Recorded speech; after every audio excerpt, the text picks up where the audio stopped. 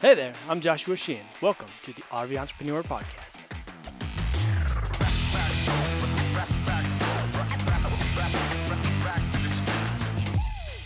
The RV Entrepreneur is a community for RVers that are exploring ways to financially support themselves while living their RV life. And today we have the pleasure of talking with Chris Reed from the YouTube channel Why Not RV. Chris is a Marine veteran who took a leap one year to change careers and can now live a life of freedom and adventure. His only professional schooling after high school was HVAC school. Everything else has been self-taught, and Chris loves to share his knowledge through education in hopes of helping other RVers prevent some very costly mistakes or repair bills down the road. Chris is a full-time RVer and an insurance adjuster by day, but it's that job that spurred his entrepreneurial endeavors and allows him to create educational content for YouTube. It's a super interesting conversation and a really cool spin on the entrepreneurial journey of allowing Chris to, well, I'll let him explain it. Now, if you missed a special announcement and you're listening to this in current time, the RV Entrepreneur Summit is happening. Tickets went on sale last Friday, and they'll be on sale until August 1st, 2022. The summit is going to be happening in Montrose, Colorado, September 7th through 11th, and we've got an awesome lineup of speakers and an awesome lineup of topics that they're going to be presenting on. Having all these community members in one spot talking about connecting through community and how different businesses can add to the community and add value. It's super excited. I'm really excited for this event. It's going to be a great time. If you want more information, go to the RVentrepreneur.com and click on the Summit tab at the top. It'll give you all the details. Ticket prices are $325 per person. And then we got boondocking available at the campground. We're having it at the campground that Heath and Alyssa owned. It's now owned by Scott and Taylor, and it's called the Campers Hub. So we're having it again at the same location that was held last year at the Campers Hub in Montrose, Colorado. And because it's a campground under construction, we're not going to be promising any hookup sites. So it's going to be boondocking only as it was last year. However, we're going to have freshwater fill, RV dump station, and trash service available this time. And that's going to be $120 for the 4 nights of boondocking. You'll go through and you register each person for the summit on the website, and then after the confirmation link comes through, there will be a link on there to get a hold of the Campers Hub and secure your boondocking spot. Again, those will be on sale until August 1st, 2022, and there's only 100 spots available. So if you're interested in coming, make sure you register the event as soon as possible. Before we jump into the episode, let's take care of our sponsors. The RV Entrepreneur Podcast is brought to you in part by RV Life Pro. Perfect for every RVer, you can plan your camping trips with RV Life Trip Wizard, then use the RV Safe navigation and the RV Life GPS and Campgrounds app. Both are included in RV Life Pro. Eliminate RV anxiety by knowing exactly where you'll camp, get fuel, and even grab lunch before you ever hit the road. RV Life has every campground, RV park, state park, and national park to fit your style. Plan your entire RV adventure, including fuel stops, rest areas, shopping, and entertainment. Go to RVLife.com and start your free 7-day trial, or download the RV Life app from the App Store. Travel dreams made simple with RV Life. And now let's jump into the episode with Chris and have him tell us how insurance adjusting turned into an entrepreneurial venture that has now funded his RV for his RV travels. Chris, welcome to the RV Entrepreneur Podcast. I'm excited to have you on today. You just hit the road full time, and I'm really interested to talk with you and figure out how you've been able to support yourself and getting ready for getting on the road. Let's go back a little bit, though, and talk to me. Who is Chris? And give me a little backstory of what you've done in the past and how you got to where you are today. I appreciate you having me on here, Josh. So my name's Chris. I have a channel called Why Not RV. I started that YouTube channel about 2.5 years ago just because I was doing projects on my first RV and looking online. Just a lot of tutorials and videos that I would come across seemed to be missing a lot of information, or it would cut screen to then, boom, here's the project done. And it's like, well, wait, how'd that happen? So I felt that I've always loved education. I was in the Marine Corps for about 10 years. Part of that career, I was a martial arts instructor. I loved teaching. It's just something that I really enjoy. So I felt like I could kind of carry that skill set into making videos on DIY installs, how-tos, and just overall education in the RV world while I learn, and hopefully other people can learn from my mistakes and I can learn from other people's mistakes and still make those videos to help people make less mistakes while they're on the road. And so is YouTube funding your entire travels? Are you making full-time income in that, or are you still have a 9 to 5? So YouTube is definitely supporting the travel. It is definitely not the full bore of how we can travel, but it is technically how I bought my new RV. Once my channel reached a certain point last year and I was making enough income, I said to myself, well, this income can actually make a payment for a new RV, and we'd been wanting an RV. We were looking for good deals on used stuff because that's kind of my thing. I like finding good deals. Long story short, we ended up custom ordering a brand new RV. My YouTube income paid for that monthly payment, so that was kind of how I was able to justify it, because realistically the YouTube income before that wasn't anything that I was counting on. I am a disabled veteran, so I do have money coming in every month from the VA for that, which is an awesome support. But my full-time career is a catastrophe insurance adjusting, which means I go and work when there's major catastrophes, and I work 12 to 14 hours a day, 7 days a week, for anywhere from 2 weeks to 3 or 4 months, depending. But then I take the rest of the year off. Sounds like RV travel is well suited to that. You can just entirely take your home to wherever the catastrophe is and set up a base camp and then not have to live out of a hotel. Was that the impetus for getting into RVing, or were you RVing before that, before you got into this career? No, so they actually kind of went hand in hand. My girlfriend and I kind of both made the jump from our previous careers, which I was an HVAC technician, and she was actually kind of a little entrepreneur herself and had a couple small businesses that she was running. But we made that leap into the catastrophe insurance world at the same time that we wanted to start traveling, and we essentially quit our jobs. She shut down the business, I quit HVAC, and we started RVing for several months in the summer, and then knowing that come that late summer time frame was going to be hurricane season and we would be going to work. That's pretty much how it went down. And once we started working, like you just said, the RV goes hand in hand with it, versus staying at a hotel, having to eat out, having to spend all this money when you're in those environments.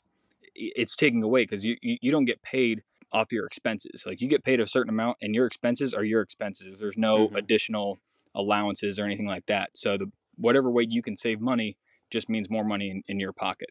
What did you do in the Marine Corps?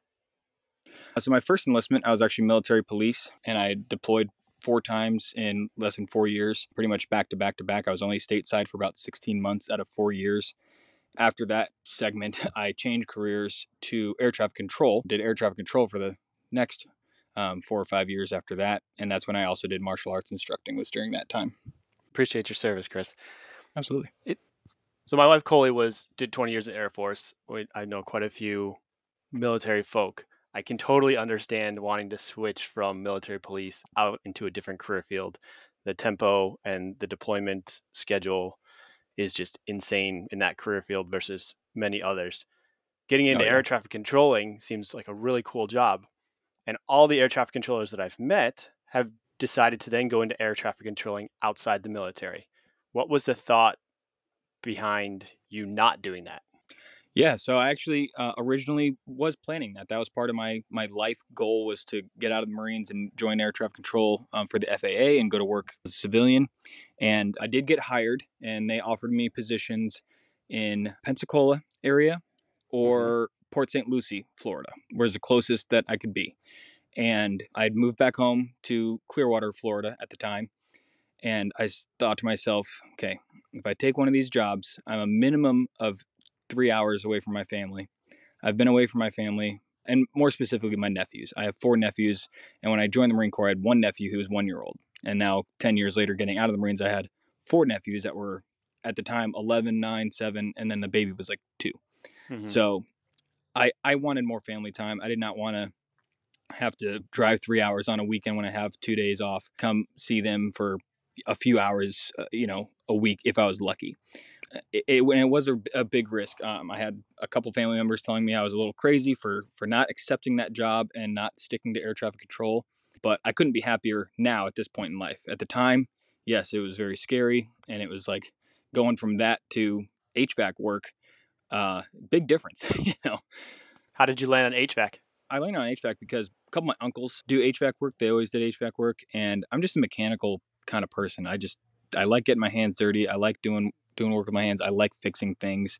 And I know that in the HVAC field, you kind of learn a little bit about electricity, a little bit about plumbing, and then, of course, refrigeration and HVAC specific, which is the big thing that most homeowners don't do. A lot of homeowners can fix a lot of things at their house. They got plumbing leaks, they got little electrical issues, they can change out an outlet, they can do that. But if their AC breaks down, they're calling somebody. 99% of homeowners are calling somebody. And so I figured if I could learn that skill set and have my GI Bill pay for that schooling, why not? and that's why I got into the HVAC industry originally. Then take me one step further. How did you decide that you're going to switch and do insurance adjusting? Yeah, so that was actually just from meeting one of my customers in the HVAC world. I just the way we interacted. I don't know if it was how he liked how I spoke to him or whatever it was, but he basically told me about insurance adjusting and was like, I feel like you'd make a really good adjuster because these people going through these catastrophe times, extremely heartfelt times, are very emotional. You have a very wide range of how people react to either completely losing their home or even just having one minor thing happen on their home from other part of the roof blew off, but they're perfectly safe, right? Mm-hmm. Everyone reacts to things completely differently, and you have to have a lot of empathy and be able to show support to these people, but at the same time get the job done without it affecting your own emotion. And that is basically how I got into it. Was he just talked to me and told me about that, and how he felt that I had that type of personality to succeed in the catastrophe insurance world, because you really do have to have a very specific type of personality to be able to handle all those emotions coming at you every day and hearing all these negative, horrible stories that occur during these times, and still get your job done and not really be emotionally affected by it, because it's rough. Yeah, I can imagine. And I can imagine you're seeing things at their worst and people at their worst as well. And that's got to be tough to then come in and say, hey, I'm here to help you, but in order to help you, we have to do this very unemotional paperwork and photos, and we have to document everything. It's very mechanical. Being the person to bring that empathy to a mechanical process is something that I can definitely tell it's something that you're passionate about and you're good at, because I think it's something that would be hard to balance. Oh yeah, absolutely. It is extremely difficult to balance, especially after a few weeks of 14 hours a day, losing sleep, and you're just falling behind on work, and you're just trying to get one inspection done, and then you have, like I said, some people they're fine and they just talk to you and they're like, oh yeah, here's the damage, here's our photos, whatever, this is what we got. And then other people just, they see you and they instantly break down, because Hmm. you're the first person that's there to actually help them, and they just break down, and you have to be there for them. That's part of that customer service for whatever insurance carrier I'm representing at the time, and I have to maintain that balance. It's very difficult. All right, so I got two follow-up questions on the insurance then. One, do you work for a specific adjuster company that then takes contracts from different insurance companies that need to file claims, or are you 100% a contractor that goes to, the insurance adjuster marketplace and grabs contracts when they come up? How does that all work? Yeah, so there is a couple ways that works. I mean, it does work both those ways you just said. I have two main companies that I work for. One is basically a direct, not sure the right word, I guess, a direct subcontractor for State Farm. And so when a catastrophe hits, State Farm reaches out to these 4 or 5 different companies and say, hey, we need 300 adjusters, 200 adjusters, 100 adjusters, whatever it is, and then they send us out there, and we basically are State Farm employees. The customer thinks that we work for State Farm full time. That's kind of the representation that we have to come up with. I wear State Farm t-shirts and hats and a State Farm badge and all that kind of stuff. And then there's another company I work for that is more similar to what that first thing you said, where they get a bunch of claims from various insurance carriers. It could be National Insurance, Citizens Insurance, multiple carriers. And we have to go out there, and we're independent adjusters. Customers know that we're independent adjusters, and we basically submit the claim, go through the process, and we just submit it to that carrier. Whereas in State Farm, we make the decisions. I actually make a decision on how I'm paying somebody, up to a certain amount. Of course, they give us authority for a certain value Sure. dollar amount. And if it goes over that, we have to request authority. But these other companies, we don't make any decisions. We just make a recommendation to the company, that insurance company, and then they pay them from there. But we're not really fully involved at that point. And so what does your job entail when you go to a claim site? What happens? Yeah, start to finish, realistically, I'm there to evaluate the damages and get you paid on those damages. That's what I'm primarily there to do. Now, that does also include your personal contents, what's called ALE, or additional living expenses. Let's just say, for example, you had a tree fall through your house from a hurricane. I'm going to come out there. I'm going to document all the damages. I'm going to measure a whole lot of stuff to basically rebuild your home to how it was before the storm. Then I take all that information, I go back and I start working on the estimate. I build up the estimate to whatever the dollar amount is. If it's within my authority, I just pay it, right? If it's like small stuff, a window broke and the water got into a bedroom and you're only looking at $10,000 in damage, then I can usually get you paid probably in a few days. But if we're talking 60, 80, $100,000 worth of damage, I have to send that up for approval. State Farm approves it. Cool. Gets me back. And then I can get you paid on what's called coverage A, which is the home itself.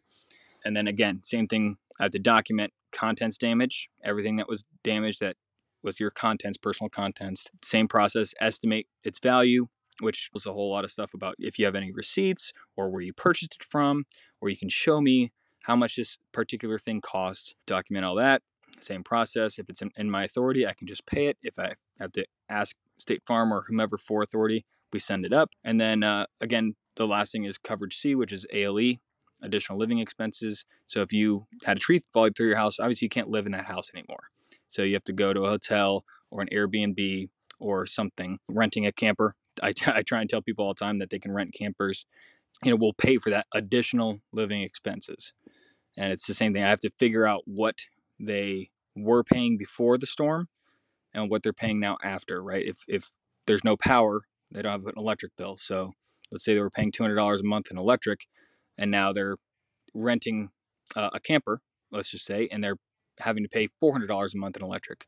Well, you were paying $200, now you're paying $400. So I'm going to pay you the additional $200.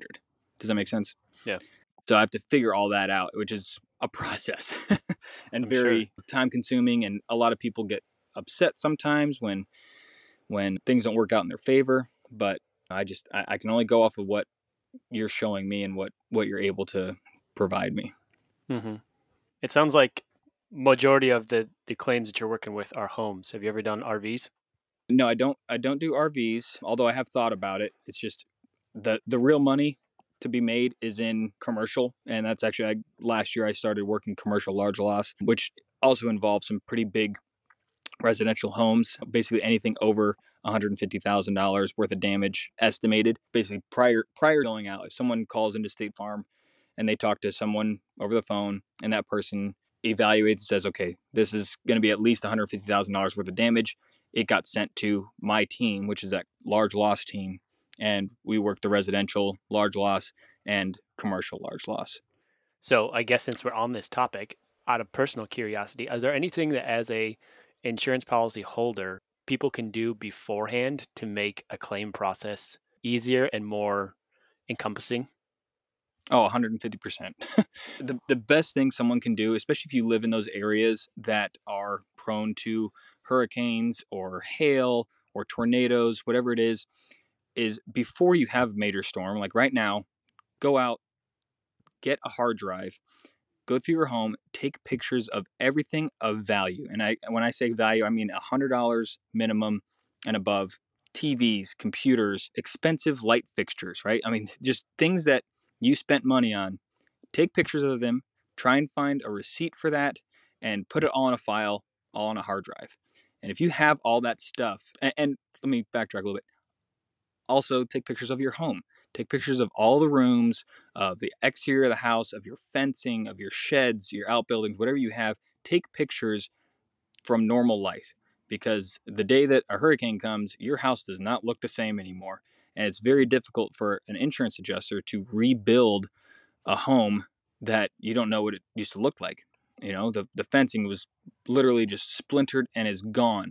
Well, I had a really custom fence builder build this thing. This is a $40,000 fence. Well, do you have any pictures of it? No. Right. Okay, so how can the aerial shots that you see from Google and whatnot, I can't tell that it's anything other than just a wooden fence. I can't tell that it's handcrafted and really extensive.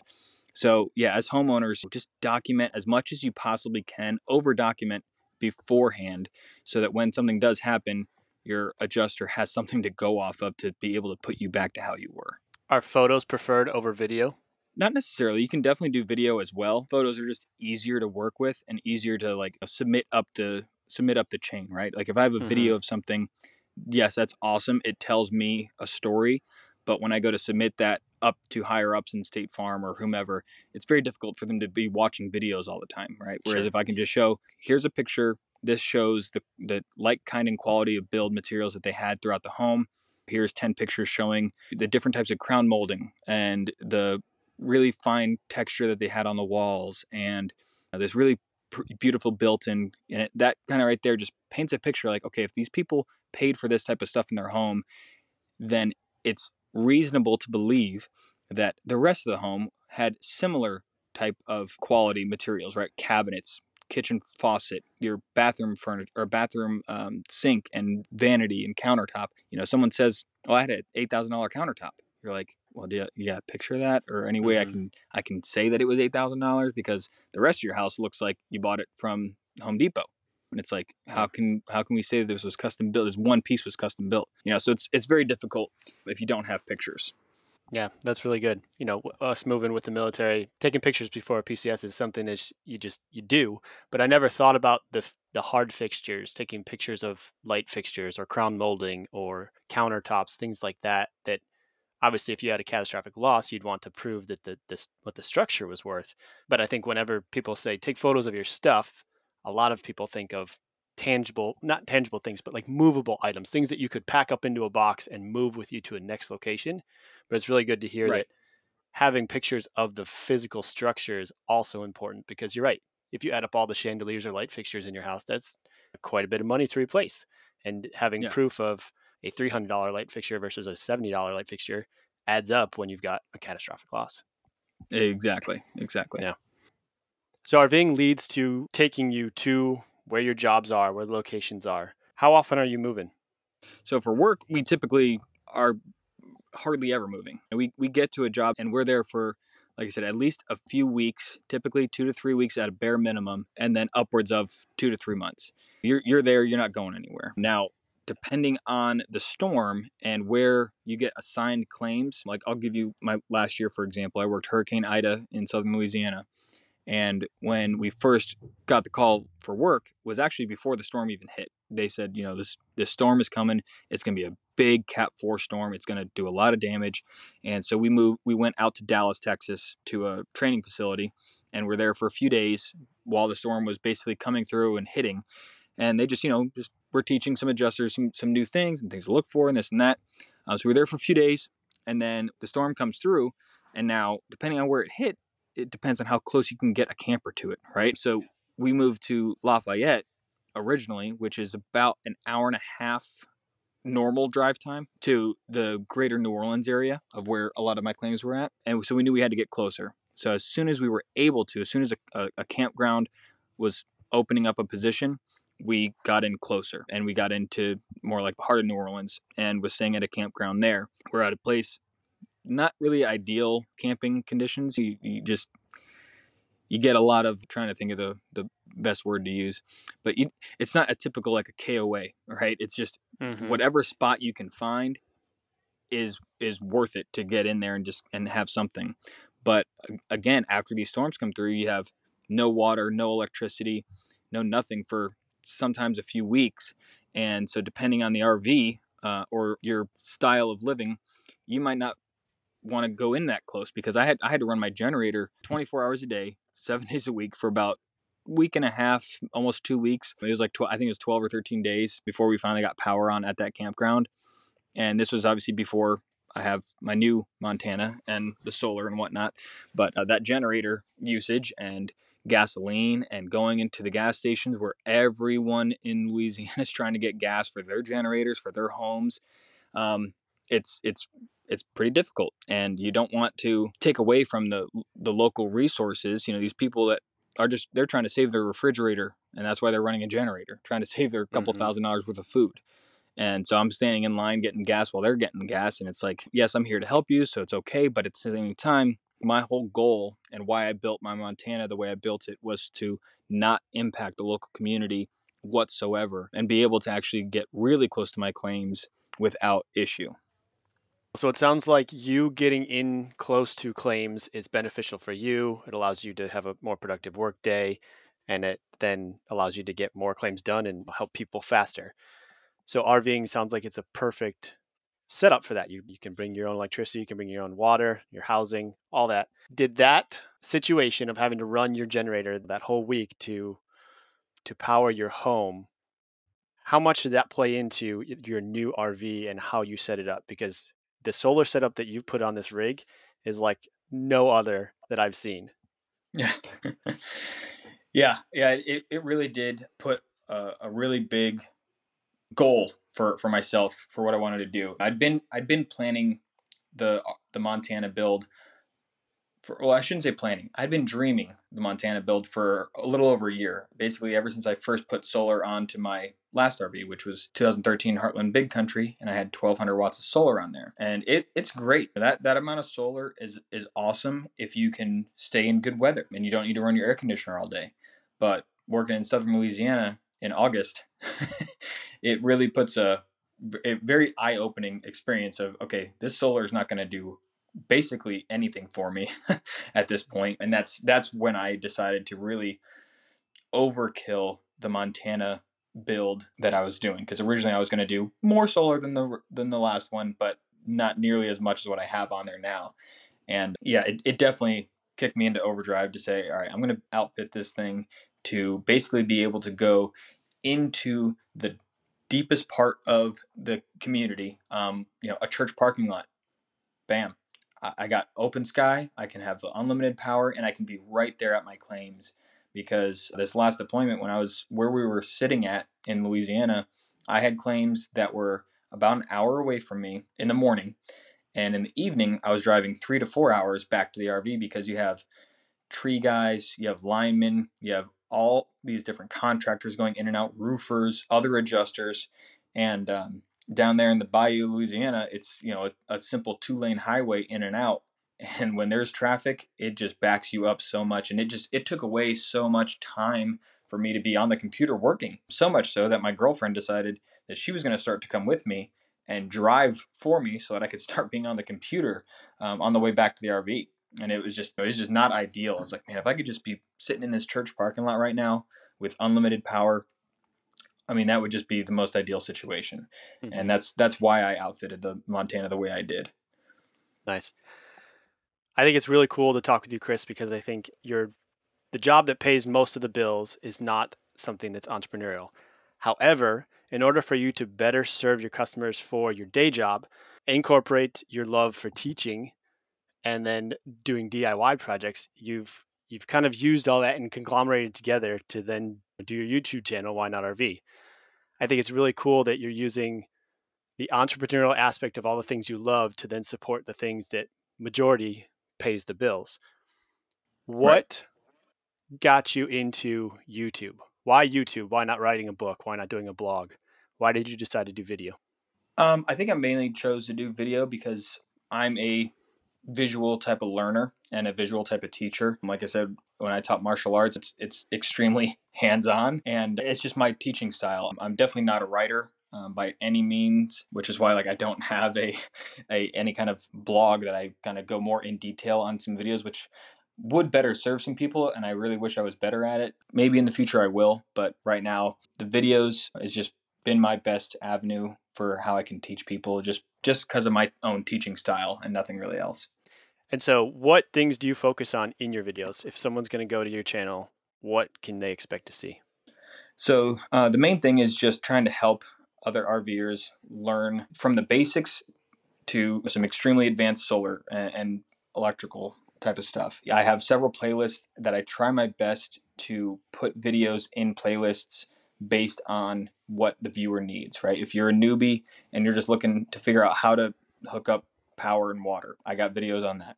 What are some of the first things I need to buy in an RV? What's the difference between a surge protector and an EMS device? These things that people that have never RV'd before are like dumbfounded by the amount of things that are out there, products that the dealership told you nothing about. The dealership sells you a dream of driving off into the rainbow sunset and never looking back, right? But the reality is you have a lot of stuff to deal with. You have water in, water out, the electrical side of things, which you got to keep everything safe in that RV.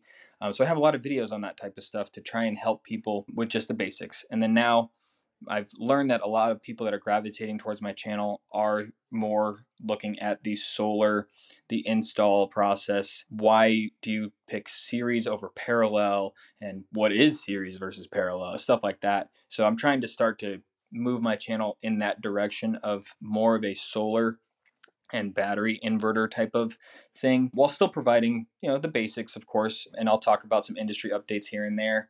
But there's other channels that are more suited for that, that's all that they do. Like I said, I'm trying to move it more towards that RV solar and how to be off grid and what does it really mean, and what solar do you need versus what your neighbor needs, and what are you able to do with that type of thing, stuff like that.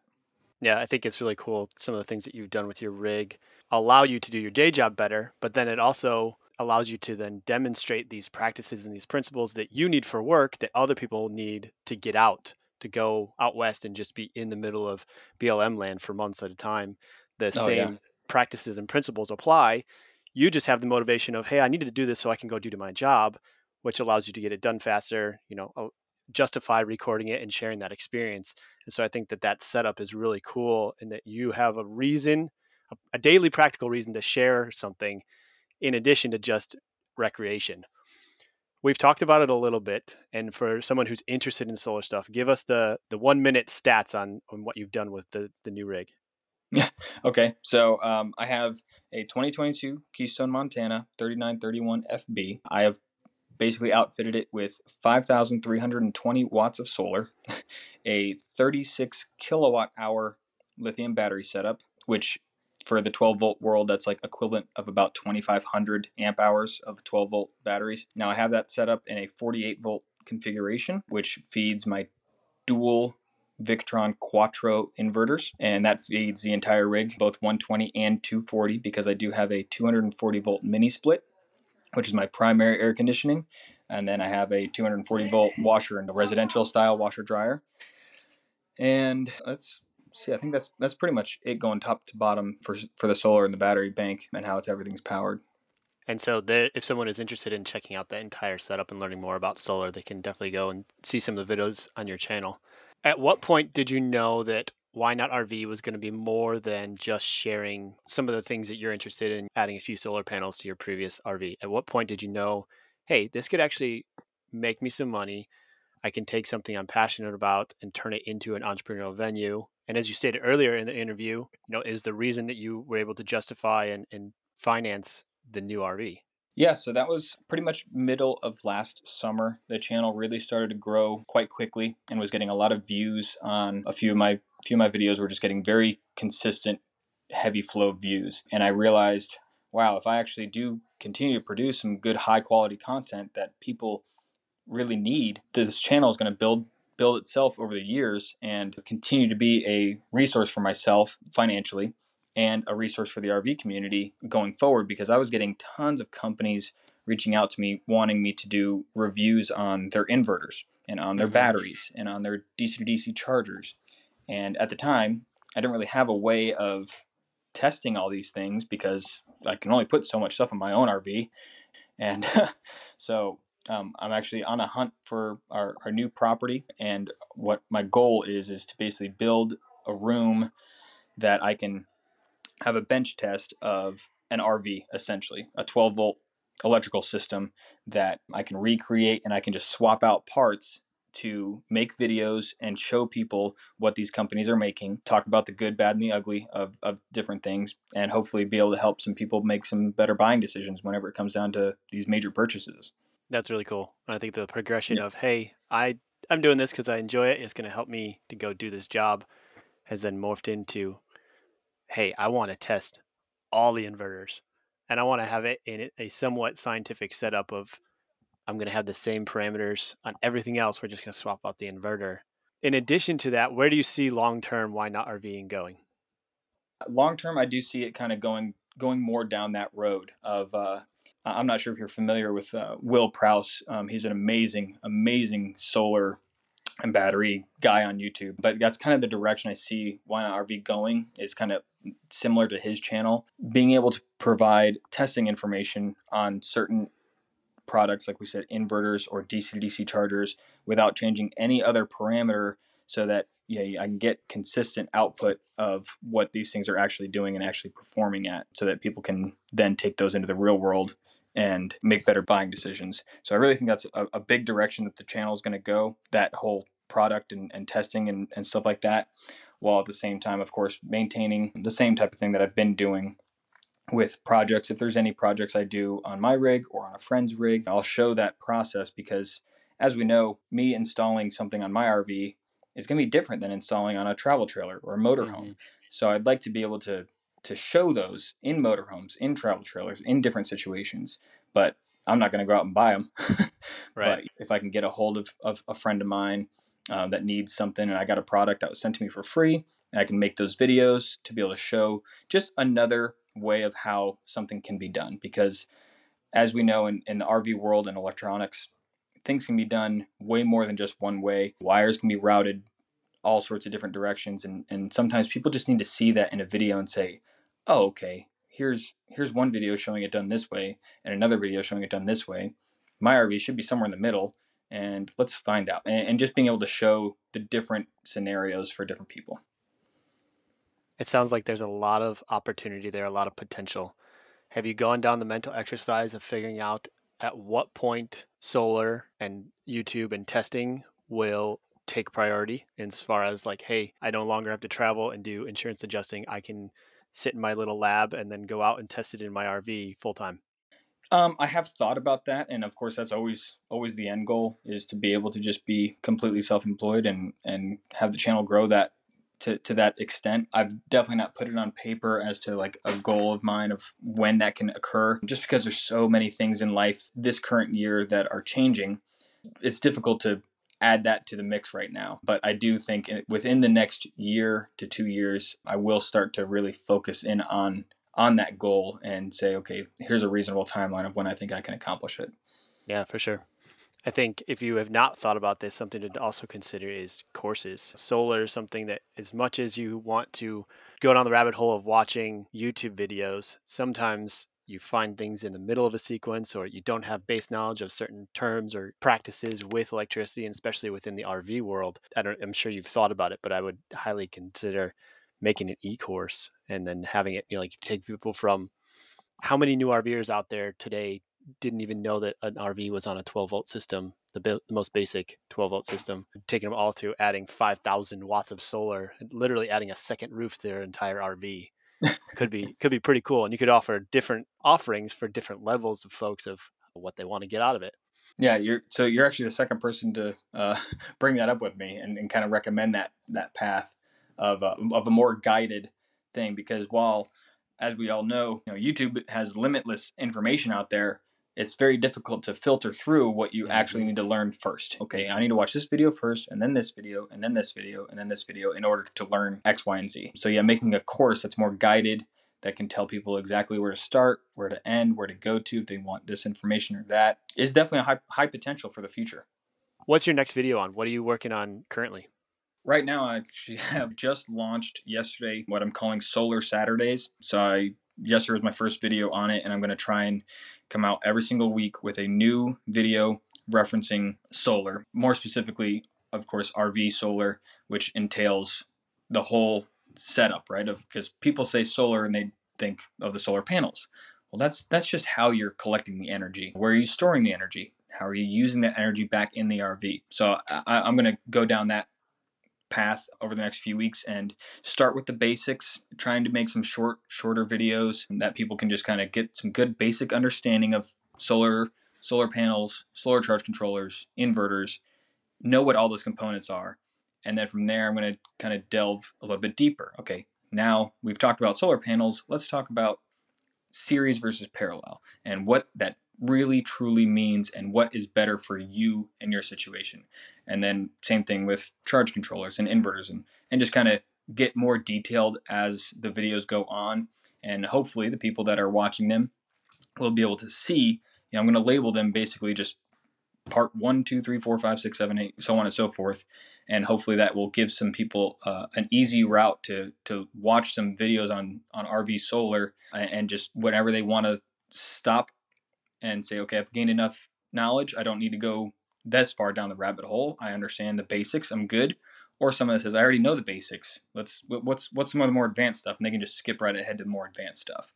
So that's the big thing I'm working on, is that new segment. And then I'm still maintaining my regular weekly Sunday videos, which right now is actually today comes out a video about my first breakdown on my truck that we talked about earlier, which actually I don't think we were recording at that time. But things happen on the road. And, what do you do when your truck breaks down? So that's a video that comes out today. And next week will probably be part 2, considering, like I said, I had a 2-part issue there on my truck. Yeah, we weren't recording at that point, and so your truck is currently in the shop, and I hope by the release of the next episode that you have a resolution in place and that you're back up and running. Yep, so do I. So again, I think it's really cool to highlight how you've got a 9-to-5 job that's paying the bills, and you're using the opportunities that provides to then take your love of teaching and turn it into an entrepreneurial venue of something that you're providing value for folks, but you also have a creative outlet and you're also getting paid for it. I think it's really cool. And I think it's a really good example for folks out there who are interested in RVing. Not everybody is 100% suited from a clean cut, working a corporate job, quitting, next day starting an entire self-serving business.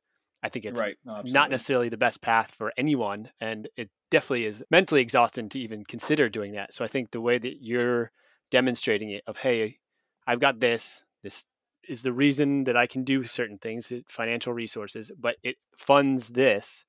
And for you, a YouTube channel of teaching about RVs and about solar, I can definitely see the progression of your passion for teaching increasing and allowing you to go more entrepreneurial with that, and then dialing back the other things in your life as that starts to pick up. I think it's really cool. And it's a really good example for folks of, hey, here's a way to phase in and out a switch in your life. And so I'd really appreciate you jumping on here and talking with us. Chris, if someone wants to go check out your RV YouTube channel, where can they do that? What's the best place to get a hold of you online?